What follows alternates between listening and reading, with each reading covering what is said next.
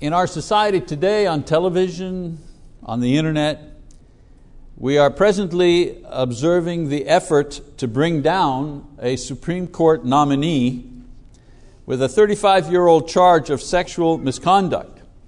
It's always about sex, isn't it? It's always about, it seems, so many people being charged, both men and women. More men, of course, but women too, being charged with sexual misdeeds. And everybody is against sex. It doesn't matter if you're a Republican or you're a Democrat or you're something else. Everybody is against sexual abuse. Nobody supports sexual abuse. The problem is we don't know how to stop it. And it's unfortunate because people don't realize today that sexual abuse is an outgrowth of the lowering of our moral standards in the last 50 years. So everybody is shouting about sexual abuse and we can't have it and it's a terrible thing and it ought to be prosecuted and blah, blah, blah, blah, blah. But nobody is willing to do what is necessary to mitigate that evil in our society. I mean, do you remember the scandal that involved President Clinton and Monica Lewinsky? Younger people may only have seen that in books, but some of us are old enough to remember when that was happening. President Clinton had a sexual relationship with a young intern in his office while he was serving as president. And there was a lot of debate at the time. It was interesting to note that when interviewed about the affair at that time, most people felt that it was a private matter and no one had the right to judge or comment. How far have we come? What people were really saying was that they didn't feel that they had a right to make a moral judgment on the conduct of another. Aside from, of course, politicians and people that are in the public eye, we can go ahead and judge them all we want, but we can't judge each other. This is because we have come to a point in our history where morality has become a relative thing and can no longer be judged objectively. In other words, I have my morality and you have your morality, and what we aim to do is not find what is right, but rather find out how to respect each other's morality and privacy. The worst sin is not adultery today, it is intolerance of another set of moral values. Of course, as Christians, we have long held that there is an objective set of values and morals established by God that are according to the Bible.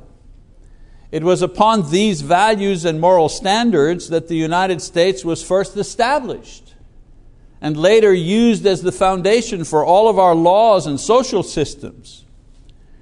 Because our nation has lived by these values for several centuries, it has become rich and powerful. And I dare say that undermining these core values will eventually lead to the loss of greatness and the weakening of our position in the world. Now, America is not the first nation to lose its way because of the sexual sins of its leaders and lack of high morals in its laws.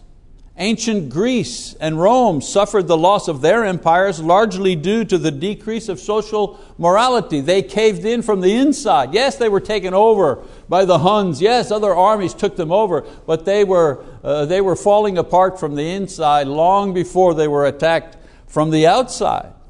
Even God's chosen people, the Jews, were destroyed as a nation largely due to their foray into pagan religions, which often included forbidden sexual practices. So our task as Christians is to do what we have always done, and that is to speak the truth in love, in reminding our world that God's laws and God's value system never change. And so this morning, therefore, I'd like to talk about sexual immorality and what God's Word says about today's attitude and practice in this area of human behavior. First of all, I want to say the following. Sexual immorality in our society is now acceptable. I'm not saying it's acceptable. I'm just saying, as I observe our society, sexual immorality is now acceptable in our society. Recently, I read an article stating that adultery was the millennial generation's acceptable sin. I believe the author was using the word adultery in the broad sense, referring to all forms of sexual immorality and not the more narrow biblical idea of just sex outside of marriage. In this sense, it's easy to see that our culture really does overlook and excuse sexual sin. Sex, for example, is exploited through pornography and other forms of media. Listen, there was a time, if you wanted to see the picture of someone who was naked, you had to go to a store and get a magazine with a brown wrapper around it, and you were embarrassed to pay for it, and you had to sneak it around. No more. You can just pull out your phone and get all the graphic pornography that you want. We're truly becoming what Peter described as a people having eyes full of adultery. 1 Peter 2:14. We've become desensitized to nudity, public intercourse, and sexual activity on TV, in books, in commercials, everywhere. The old adage that sex sells is very true. It gets your attention and it can sell products. Extramarital affairs are no longer seen as a terrible sin, but rather a transitional experience. You have your practice marriage. Your first marriage is your practice marriage. It's not important, And yet the Bible says that adulterers will not inherit the kingdom of heaven, Galatians 5:19-21. Premarital sex is no longer considered as fornication, 1 Thessalonians 4, verses 3-5. No longer condemned as wrong, 1 Corinthians 6:9. Today, the effort is to promote safe premarital sex because it's assumed that people will just simply have sex before they're married. It's assumed. Nobody's saying you ought not to do it. Now they're saying, you need to be safe. You need to practice safe sex. Not abstinence from premarital sex. Christians have known for a long time that the safest sex is that which is practiced by life partners in a committed relationship of marriage. And what about marriage? Today we see nothing wrong with couples living together without the commitment of marriage vows. Nothing wrong with that. It's normal, natural. When questioned, they say that, our relationship is as good as and the same as marriage. However, they quickly concede that if they get tired of their partner, it's a lot easier to leave because they don't have to deal with a divorce. Why? Because they're not united legally. These people want it both ways. They want the benefits that come with a secure life commitment, but they refuse to take the step to actually make a commitment in a legal marriage vow. You can't have it both ways. You can't enjoy what is reserved for committed partners in a marriage without being married. There's so many other examples of the lowering of sexual morals in our society. We don't have time to cover it. And I don't want to be, this is not a harangue about this. Domestic sexual abuse and abuse of children sexually. Homosexuality as an acceptable, even a desirable lifestyle. I remember when my book Gay Rights or Wrongs came out many years ago, and I was being interviewed on the radio, and it was a call-in show, and the guy interviewed me for a while, and then they had people call in and ask me questions about it. And one guy called and he said, the usual, you're crazy, blah, blah, blah, because his argument was, homosexuality was just the most wonderful lifestyle. He said that to me, on the radio over the phone. And I answered him, if it's such a wonderful lifestyle, why is it that your group has the highest suicide rate if it's such a wonderful lifestyle? In every area of sexual immorality, the effort is to lower the biblical standard or do away with it altogether. We're entering an age where there is sexual anarchy, and unfortunately our society is going to pay a heavy price for it. The thing we have to be careful is that that anarchy does not creep in and bleed into the church as well. Another point I want to make, sexual immorality is also the most unhealthy sin in today's culture. Solomon many years ago understood this when he wrote, "The one who commits adultery with a woman is lacking sense. He who would destroy himself does it." Proverbs 6:32. Witness the destruction of Mr. Clinton's presidency, his honor as a man, the ties of his family, and his place in history, all for a few moments of sexual pleasure. I mean, even though it happened decades ago, rare is a story about President Clinton today that does not mention that thing about him. Adultery is unhealthy to the body. Those with AIDS and various forms of STDs can tell you of the suffering their improper sexual relations have caused them. Look at our inner cities, and we will see that at the root of many problems are the unwanted babies being cared for by unmarried women who are not able to put off their sexual activity until marriage.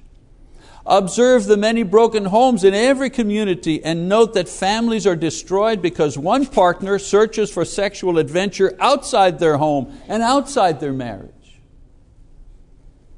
So much of the guilt and low self-esteem, anxiety and depression suffered by so many people in our society today can be traced back to improper sexual activity regretted by those who suffer emotionally long after the sexual encounters are gone. We are still suffering from the problems caused by the so-called sexual revolution of the 60s and 70s, and we're paying the price for the breaking down of the walls that protected us from the ravages of sexual sin. What does Paul tell us about sex? When you sin sexually, you sin against your own body.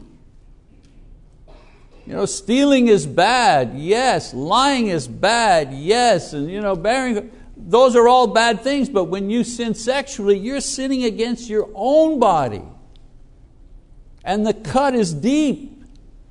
And I know from personal experience as a minister of people that I've counseled over the years, and they come to me, not with something they did, and they feel bad about like yesterday or 2 weeks ago. We're talking about 12 years ago they did something, and it just keeps it's like acid dripping, it just keeps bothering them. Another point on this issue. Sexual immorality is the most unforgiven sin in today's culture. The problem that occurs when you have relative morality is that you cannot objectively determine what is truly and universally right or wrong. The net result is that you cancel out the notion that real sin exists. Well, it follows that if there is no real sin, only relative sin, then there's no need for a real Savior. And there's no real forgiveness. And there's no personal redemption. In our society, Jesus becomes a kind of benign spiritual leader and cheerleader to help us be our best selves and to live happily in this world, not our crucified Savior. And in this kind of environment, people refuse to acknowledge adultery or sexual sin as any kind of wrong. What? I'm not doing nothing wrong. You can't tell me what to do. You can't interfere with my personal life. Who are you to tell me what to do? That's the attitude. And so sexual sin becomes a weakness, a mistake, bad. Somebody who rapes somebody and then comes in court and says to Your Honor, I want to apologize. I made a bad judgment. You what?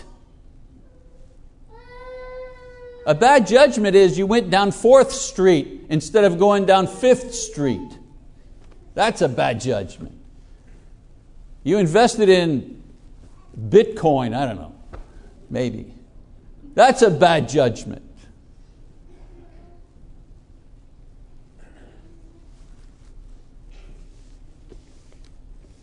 But giving yourself away sexually, that's not just a bad judgment.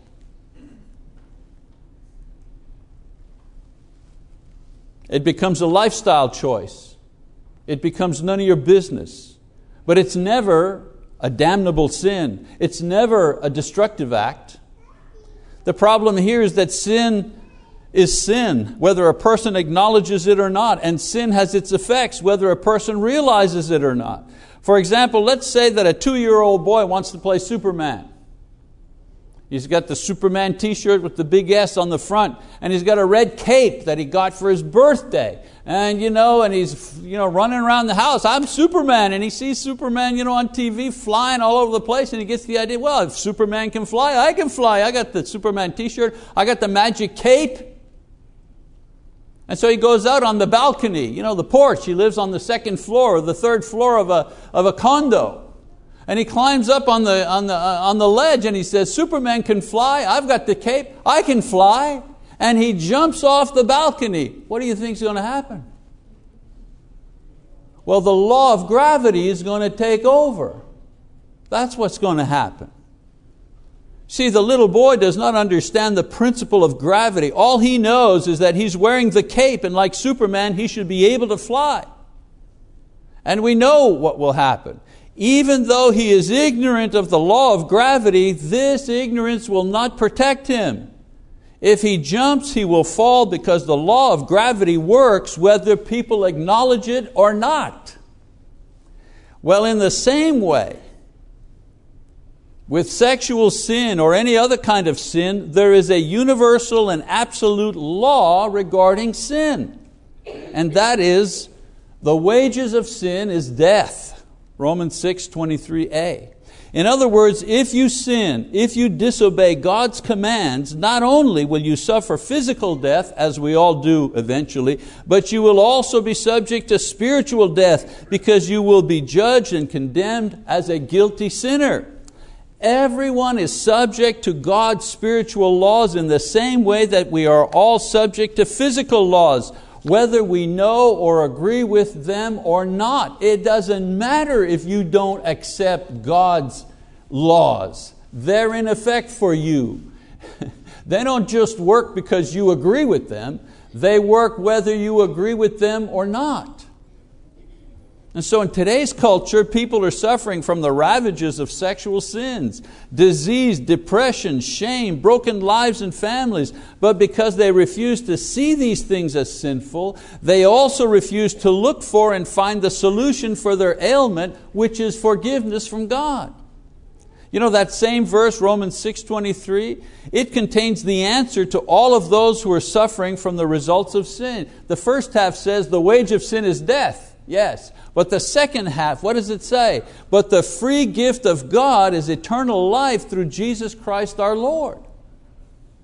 And so God extends forgiveness and eternal life to all who come to Christ in faith. But that faith requires us to acknowledge that our problem is sin. There is no forgiveness without repentance, and there can be no repentance unless we recognize and acknowledge that we've broken God's laws. You can't have the liberating experience of total forgiveness without the conscious confession of real sin. One is impossible without the other. So let's move along, shall we, to dealing with the temptations of sexual sin. I don't want this to be just about the problem. I want it to also be about the solution to the problem or the approach to the problem. How do we deal with the temptation of sexual sin? Because everybody is tempted in one way or another. So how do we deal with the temptation to sexual sin? Well, number one, recognize that you're being tempted. In Genesis it says, then the Lord said to Cain, why are you angry, and why has your countenance fallen? And if you do well, will not your countenance be lifted up? And if you do not do well, sin is crouching at the door, and its desire is for you, but you must master it.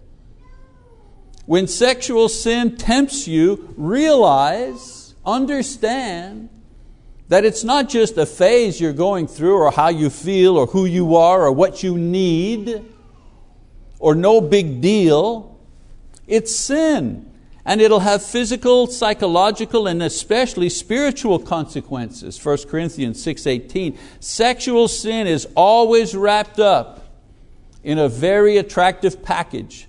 So you will feel that it is somehow acceptable, even desirable. But make no mistake, a sin is a sin is a sin, no matter how it's presented.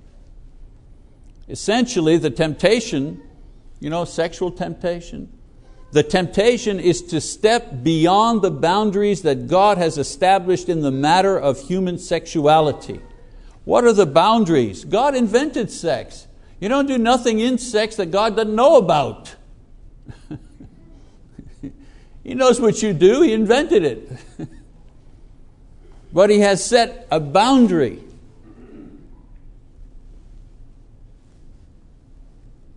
And we sin when we go beyond the boundaries that God has set. And what is the boundary? Well, sexual intimacy within marriage only. Now there are a variety of sexual sins, but in the end they're all the same. We disobey God's commands regarding human sexuality. So when sexual situations occur, know what is really happening. You're being tempted to disobey God.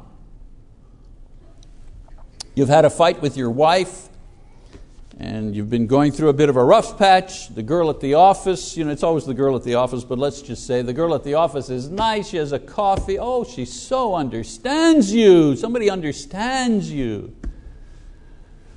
And she's so easy to talk to. Well, she doesn't have to do your washing, you know what I'm saying? And why just have coffee at break? Let's have lunch together, And if God were to come to you and say, oh, you better be careful, sin's crouching at the door, you'd be saying, well, it's only lunch. No, it isn't. No, it's not. And you know it's not.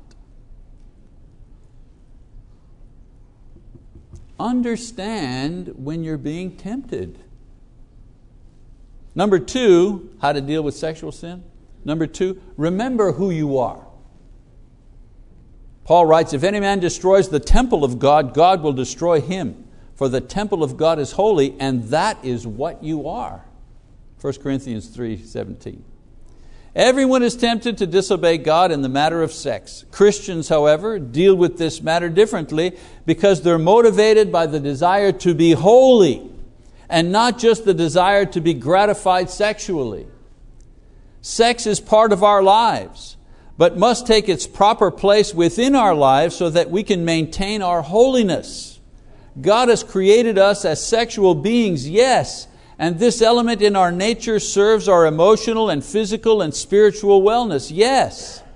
We need to remember, however, that our primary goal as Christians is to be holy, not sexually fulfilled. When these two needs collide, the need to be holy should take precedence. For example, you're single, you have sexual needs. What are your options?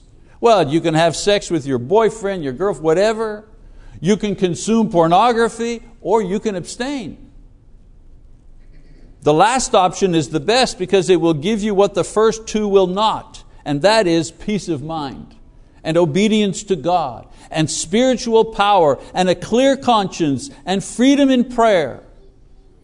Someone will say, but what about sexual satisfaction? Well, the problem here is that sexual satisfaction obtained through the activity that disobeys God's command is only temporary. And especially for the Christian, not worth the loss of joy and peace that comes with it. It's not worth it. It's just not worth it. Everyone who experiences sexual feelings must choose holiness as his best or her best option, because the reward of holiness is greater than the reward of sexual satisfaction. Being holy before God is much more satisfying over a much longer period with much greater rewards than the fleeting pleasure of sex, especially obtained in a sinful way. Hebrews 11:25. Okay, so how to deal with temptation? 1, recognize when you're being tempted. Number 2, remember who you are and what you are about. And then number 3, look for a way out. Paul writes in 1 Corinthians 10, therefore let him who thinks he stands take heed that he does not fall. There's the be careful, know that you may be tempted. Okay. Then he says, no temptation has overtaken you but such as is common to man, and God is faithful, who will not allow you to be tempted beyond what you are able, but with the temptation will provide the way of escape also, so that you will be able to endure it. So God understands that we're subject to sexual temptation. This is nothing new. Note that Paul says that when we are tempted, we should look for the way that God provides that will enable us to endure. When we're tempted in anything, including sexual temptation, God is there to guide us through, showing us the way out without falling. He does not remove the temptation, He guides us through the danger. Most times, however, we're not listening, or we're just doing what we want to do. But if we call out to God, He will show us a way out that may include prayer, or the remembrance of His word, a passage, the encouragement of a friend, the inner strength to say no, the ability to stand still and let the wave of temptation just wash over us without taking us along. I've discovered in my life that when something begins to wash over me, not just a sexual temptation, but the temptation to be angry, or the temptation to be depressed, or the temptation to feel sorry for myself. It's like a wave that's just washing over me. I've learned that if I can just hang on for 24 hours, that things just go away. That the next day I'm not going to feel as angry as I felt the day before. That the next day I won't feel as offended as I thought I was the day before. That the next day that sexual temptation be gone, not have the effect on me anymore. That the next day I won't want revenge. Whatever and whenever it comes, temptation to sin cannot overpower us if we look for the way out that God provides. And so, sexual immorality is a temptation for both those who are married and those who are single. For singles who need intimacy and they're seeking partners, the temptation to easy or casual sex is great in our sexually immoral society. But I say again, casual sex is not a good way to find a serious and sincere Christian marriage partner. The guy that you meet who's drunk at a bar, this is not the guy that's going to make a good marriage material. You know what I'm saying? For marrieds who may be bored or in conflict with their spouse, sexual adventure outside of marriage or divorce may seem attractive.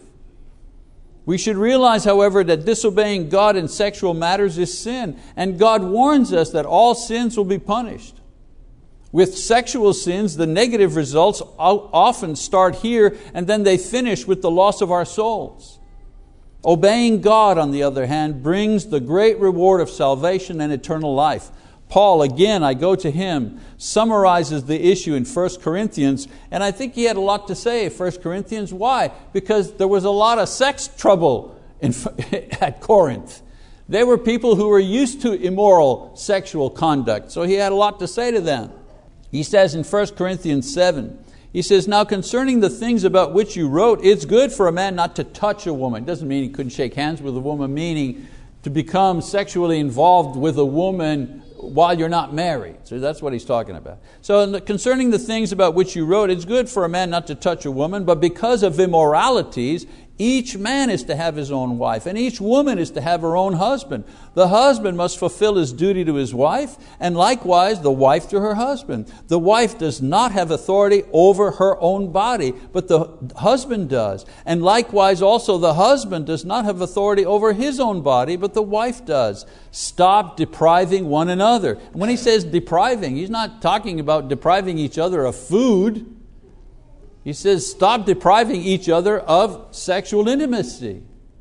And then he says, except by agreement for a time, so that you may devote yourselves to prayer and come together again, so that Satan will not tempt you because of your lack of self-control.